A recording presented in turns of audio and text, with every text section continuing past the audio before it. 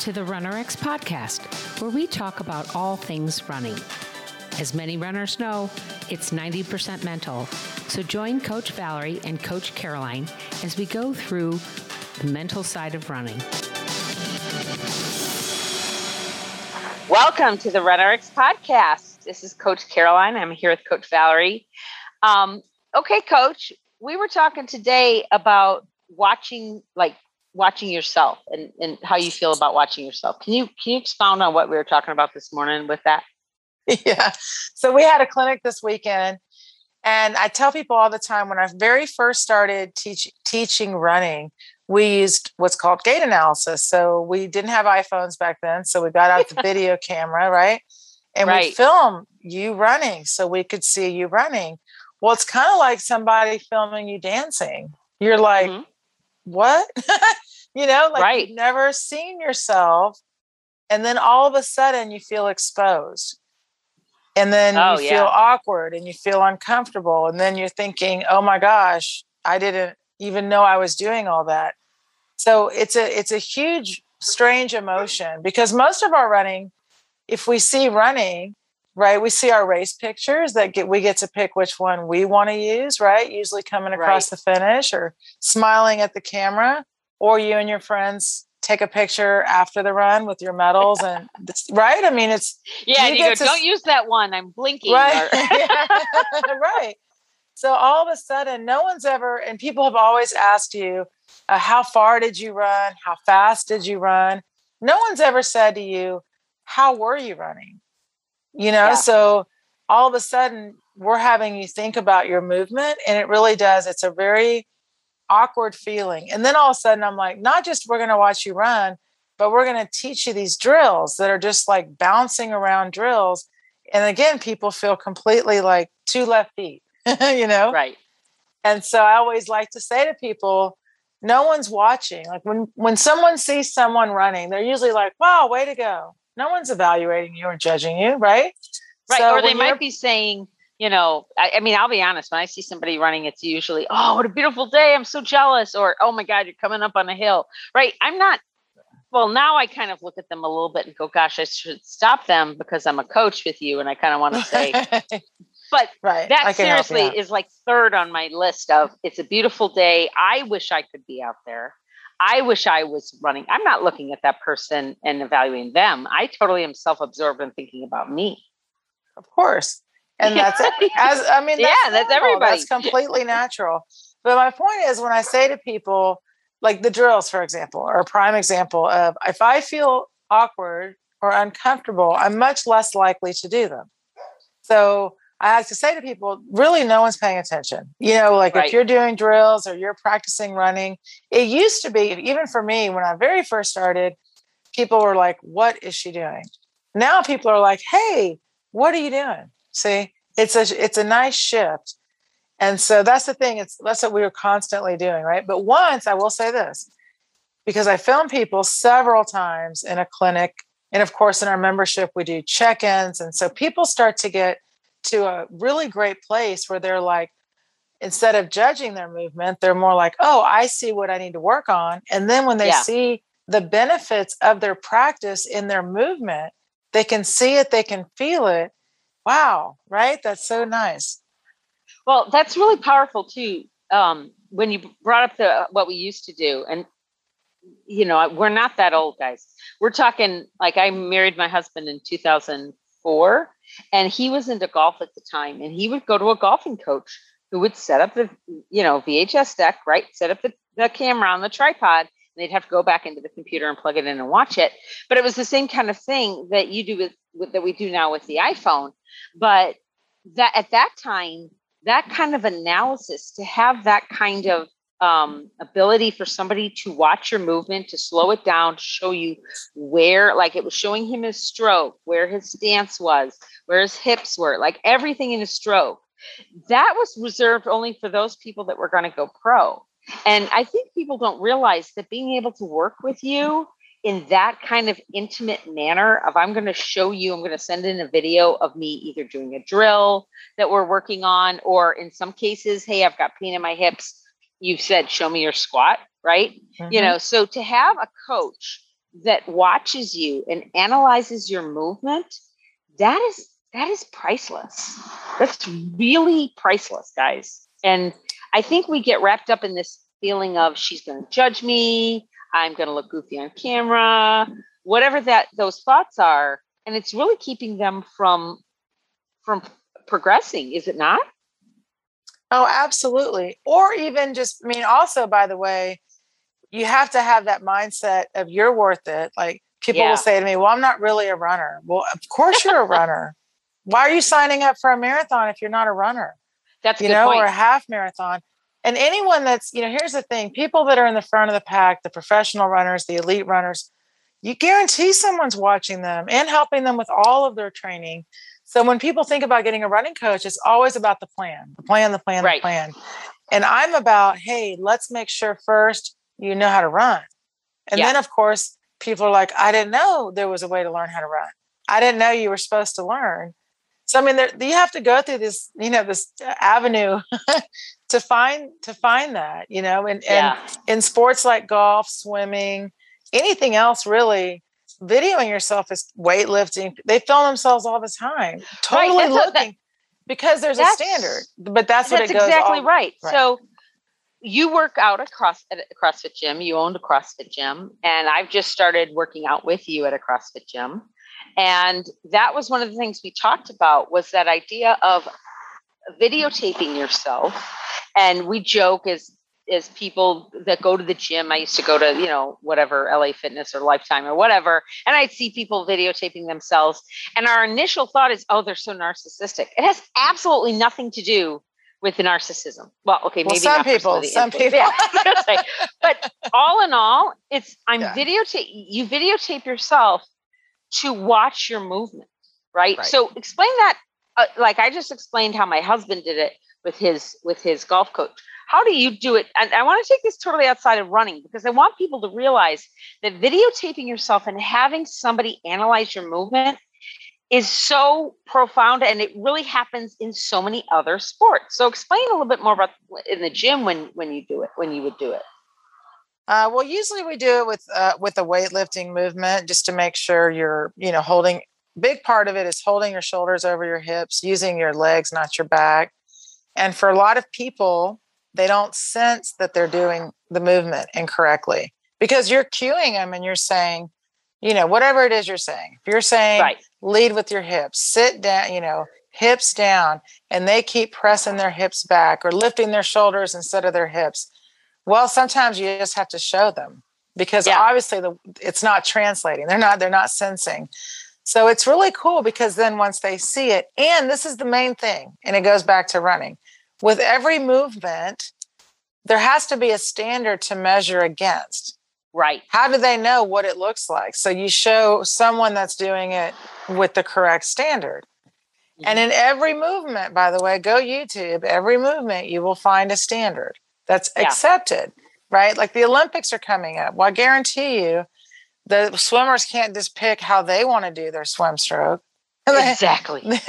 Or how they're going to jump, or anything else that's there. So it's very important to realize that there's still no agreed standard of running. So here we come and say, well, we have one, but there are elements that everyone will agree upon. For example, the running pose itself, having your ears, shoulders, hips in line, anybody would agree with that. That's a chiropractor, physical therapist, coach. That's a standard that everyone agrees upon, whether it's whatever sport. So you're at least starting with something that makes sense. And then the rest of it is just, you have to honestly believe that we're saying, that we know what we're saying. Right. Well, let's back up a little bit, because you brought up swimming, and I want to take that into track and field and this whole Olympic thing, because as a swimmer, when you're on the block, because I used to do swimming in high school, granted that was back when Stone Age, before color TV. I'm kidding. We had color TV. My point was, you had to have like both feet on the block. When you did your flip turn, you had to, depending on the type of flip turn, you had to make sure like you flipped in a certain way. And then when you came back and hit the wall, like both hands had to touch. There were certain things you had to achieve. Like, and if I was doing freestyle, I couldn't switch to breaststroke and then do freestyle and then come back, right? Oh, I'm tired. So I'm going to do like side stroke here for a little while on my 500, right? Right. So that's what people have to understand when we're talking about a standard. It's a set of rules from which that things are measured, like you said.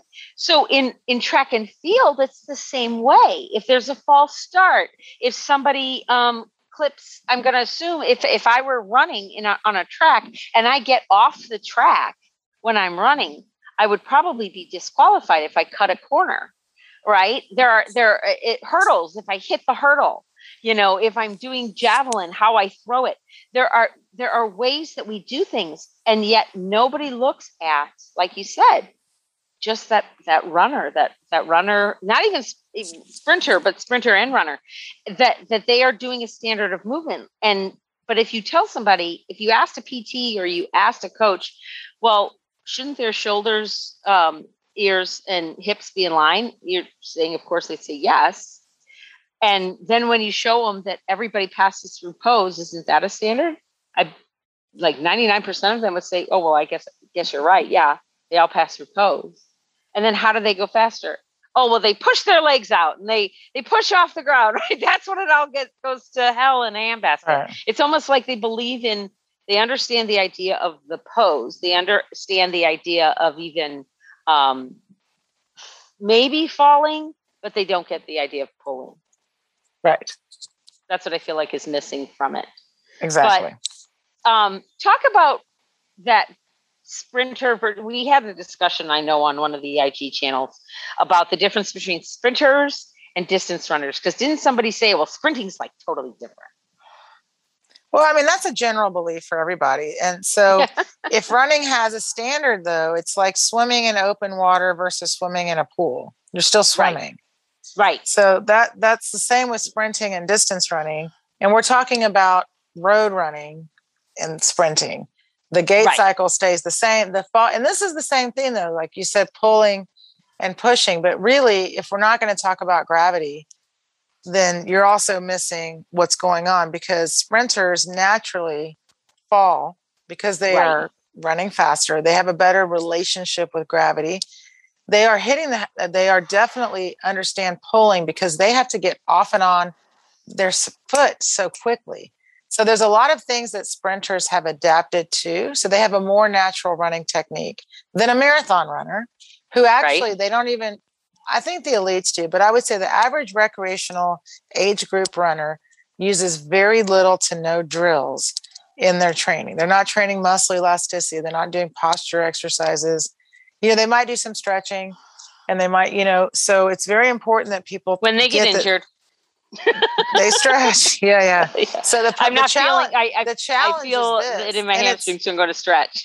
Right. And it's also kind of elitist because sprinters are held, at a higher thought. Yeah. Like, well, they're sprinters.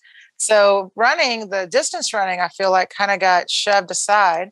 They are everything's about mileage, just mileage. But everything's about mileage. Like, I'm just going to get better at running if I run more miles, yet not talking about how to get better at running. And sprinters do skips, like they do skips and they do jumps and they do strength training and they work on the ability for the body to be able to handle running. And distance runners just think, I'm going to run and run. So the difference in the gait cycle itself is only the angle of fall. This is what's so cool. Everyone runs through the pose. The running pose is the same for all of us. We all need to hold our ears, shoulders, hips in line, all of us. Right. And then what happens is sprinters, we have 22.5 degrees angle available to us. Sprinters can use all the way up to that. Probably starting, by the way, guys, at like 15, 16 degrees. Wow. And the recreational runners, we use like 0 to 6. Yeah. But you also have the ability to use, sky's the limit for you too. And what's amazing is the sprinters, the faster they run, the more upright they seem. The naked eye can't catch the fall. Yeah. So even when they say it, they'll tell you, they're like, I feel like I'm flying and I'm sailing and I'm, you can see it. They look so smooth. And in distance running, like, we're trained to think we're supposed to be suffering. We're supposed to be pounding the pavement, suffering, like it's like part of the badge of honor. So that brings us, go ahead. No, you go ahead. I was going to say that brings us back to like the whole videotaping yourself. We had somebody in the membership when you were talking about falling. She happened to catch you during a live and she caught two different versions. You were doing one where you were just drilling, right? And then the next one you showed how if you start moving with your hips, letting your hips guide you, right? She drew a line where your ears, shoulders, hips, ankle, right? And then she did another line and she all of a sudden saw that it was like, if you were we talk about the pie. If I was going to go at 12 o'clock and cut a piece of pie, right? We're not talking about 22 degrees right off the bat, right, guys? That's in the Olympics. We're talking about a sliver of like a degree. We're talking about you are on a diet, but you are really craving this piece of pumpkin pie. So you would grab like a sliver of pie. And like you said, it's imperceptible to just the naked eye. But when you videotape yourself, and when Coach Valerie looks at you running, she stops it and she shows you, just like this runner did at you. And it just gave her, she had an aha moment that she's been working on for a really long time. And I just think it's really powerful. And as runners, you mentioned too, we don't take care of ourselves. We'll spend $300 on a pair of shoes because it says that it'll be more comfortable. Because we don't want to run, right? Because running can be hard, but we won't learn how to run correctly so that running isn't hard, breathing is hard. Right. And it's crazy to me because we sign up for a race that's beyond our abilities. Oh, yes. Like I'm going to sign up for a marathon because if I sign up for a marathon, then I'm going to get in shape or then it'll make me like running, these kinds of things. Right. Yeah. And first off, I'm going to piss everybody off. If you've just started running, please run for, I'm going to say at least 12 months before you even sign up for a marathon. Your body needs time to adapt. It just does. You can't. Then you also please come into our membership and learn how to run correctly. But it makes me crazy when I hear, especially celebrities that say, Chip Gaines, I love him to death, but I think he did a marathon because they decided to do one and he signed up and did it in like 4 months. And I'm like, oh, God bless you. But, but there's also a huge difference between just finishing a marathon and running a marathon. That's true. Keeping that in mind. But but I will say this, because I've run a lot of marathons. It really is a lot more fun to run a marathon when you like to run. I mean, it really is. I mean, it changes. Yeah. It changes your running forever. And then the distance becomes truly about managing your volume and managing your mileage rather than managing your suffering. Most of the people that come in the membership, unfortunately, they come in because of an injury and they didn't meet their goal because of it. Right. So we always talk about that. Like, we would love to be a preventative, but we are definitely here for you as a recovery. and then finishing back with the video analysis, same thing. It's also not that we want you to be perfect. Like, I'm not showing you your video to show you everything that's wrong with you and all of these things. I'm showing you your potential of what already is there. Most people have no idea that they actually already run through the running pose. And I love showing people that when your body is in the running pose, and everyone gets there, all of us get there in our gait cycle, your body lines itself up. It knows where it wants to be. It's almost wants to show you. And so when people see that, and I'm like, and look, you're even falling right here. And then every one of us, our foot comes off the ground. When you start to see that these elements are already in your run and all we're doing is making you more efficient in what you already have, then you realize we're not taking anything away and it is natural. All of those things you hear other people say, we're just helping you find yours. Right. And that's where we'll end it. But let me just put this little pin in this, guys, before we wrap this up, is that everything she's talking about, it is natural. So please, as you listen to our podcast, what we're trying to tell you is stop trying to control it. Let go, fall, and learn to run pain-free. thank you for joining us on the RunRx podcast. If you'd like to know more, join us at www.runrx.fit. And if you have additional questions that you'd like answered on the podcast, email us at support@runrx.fit.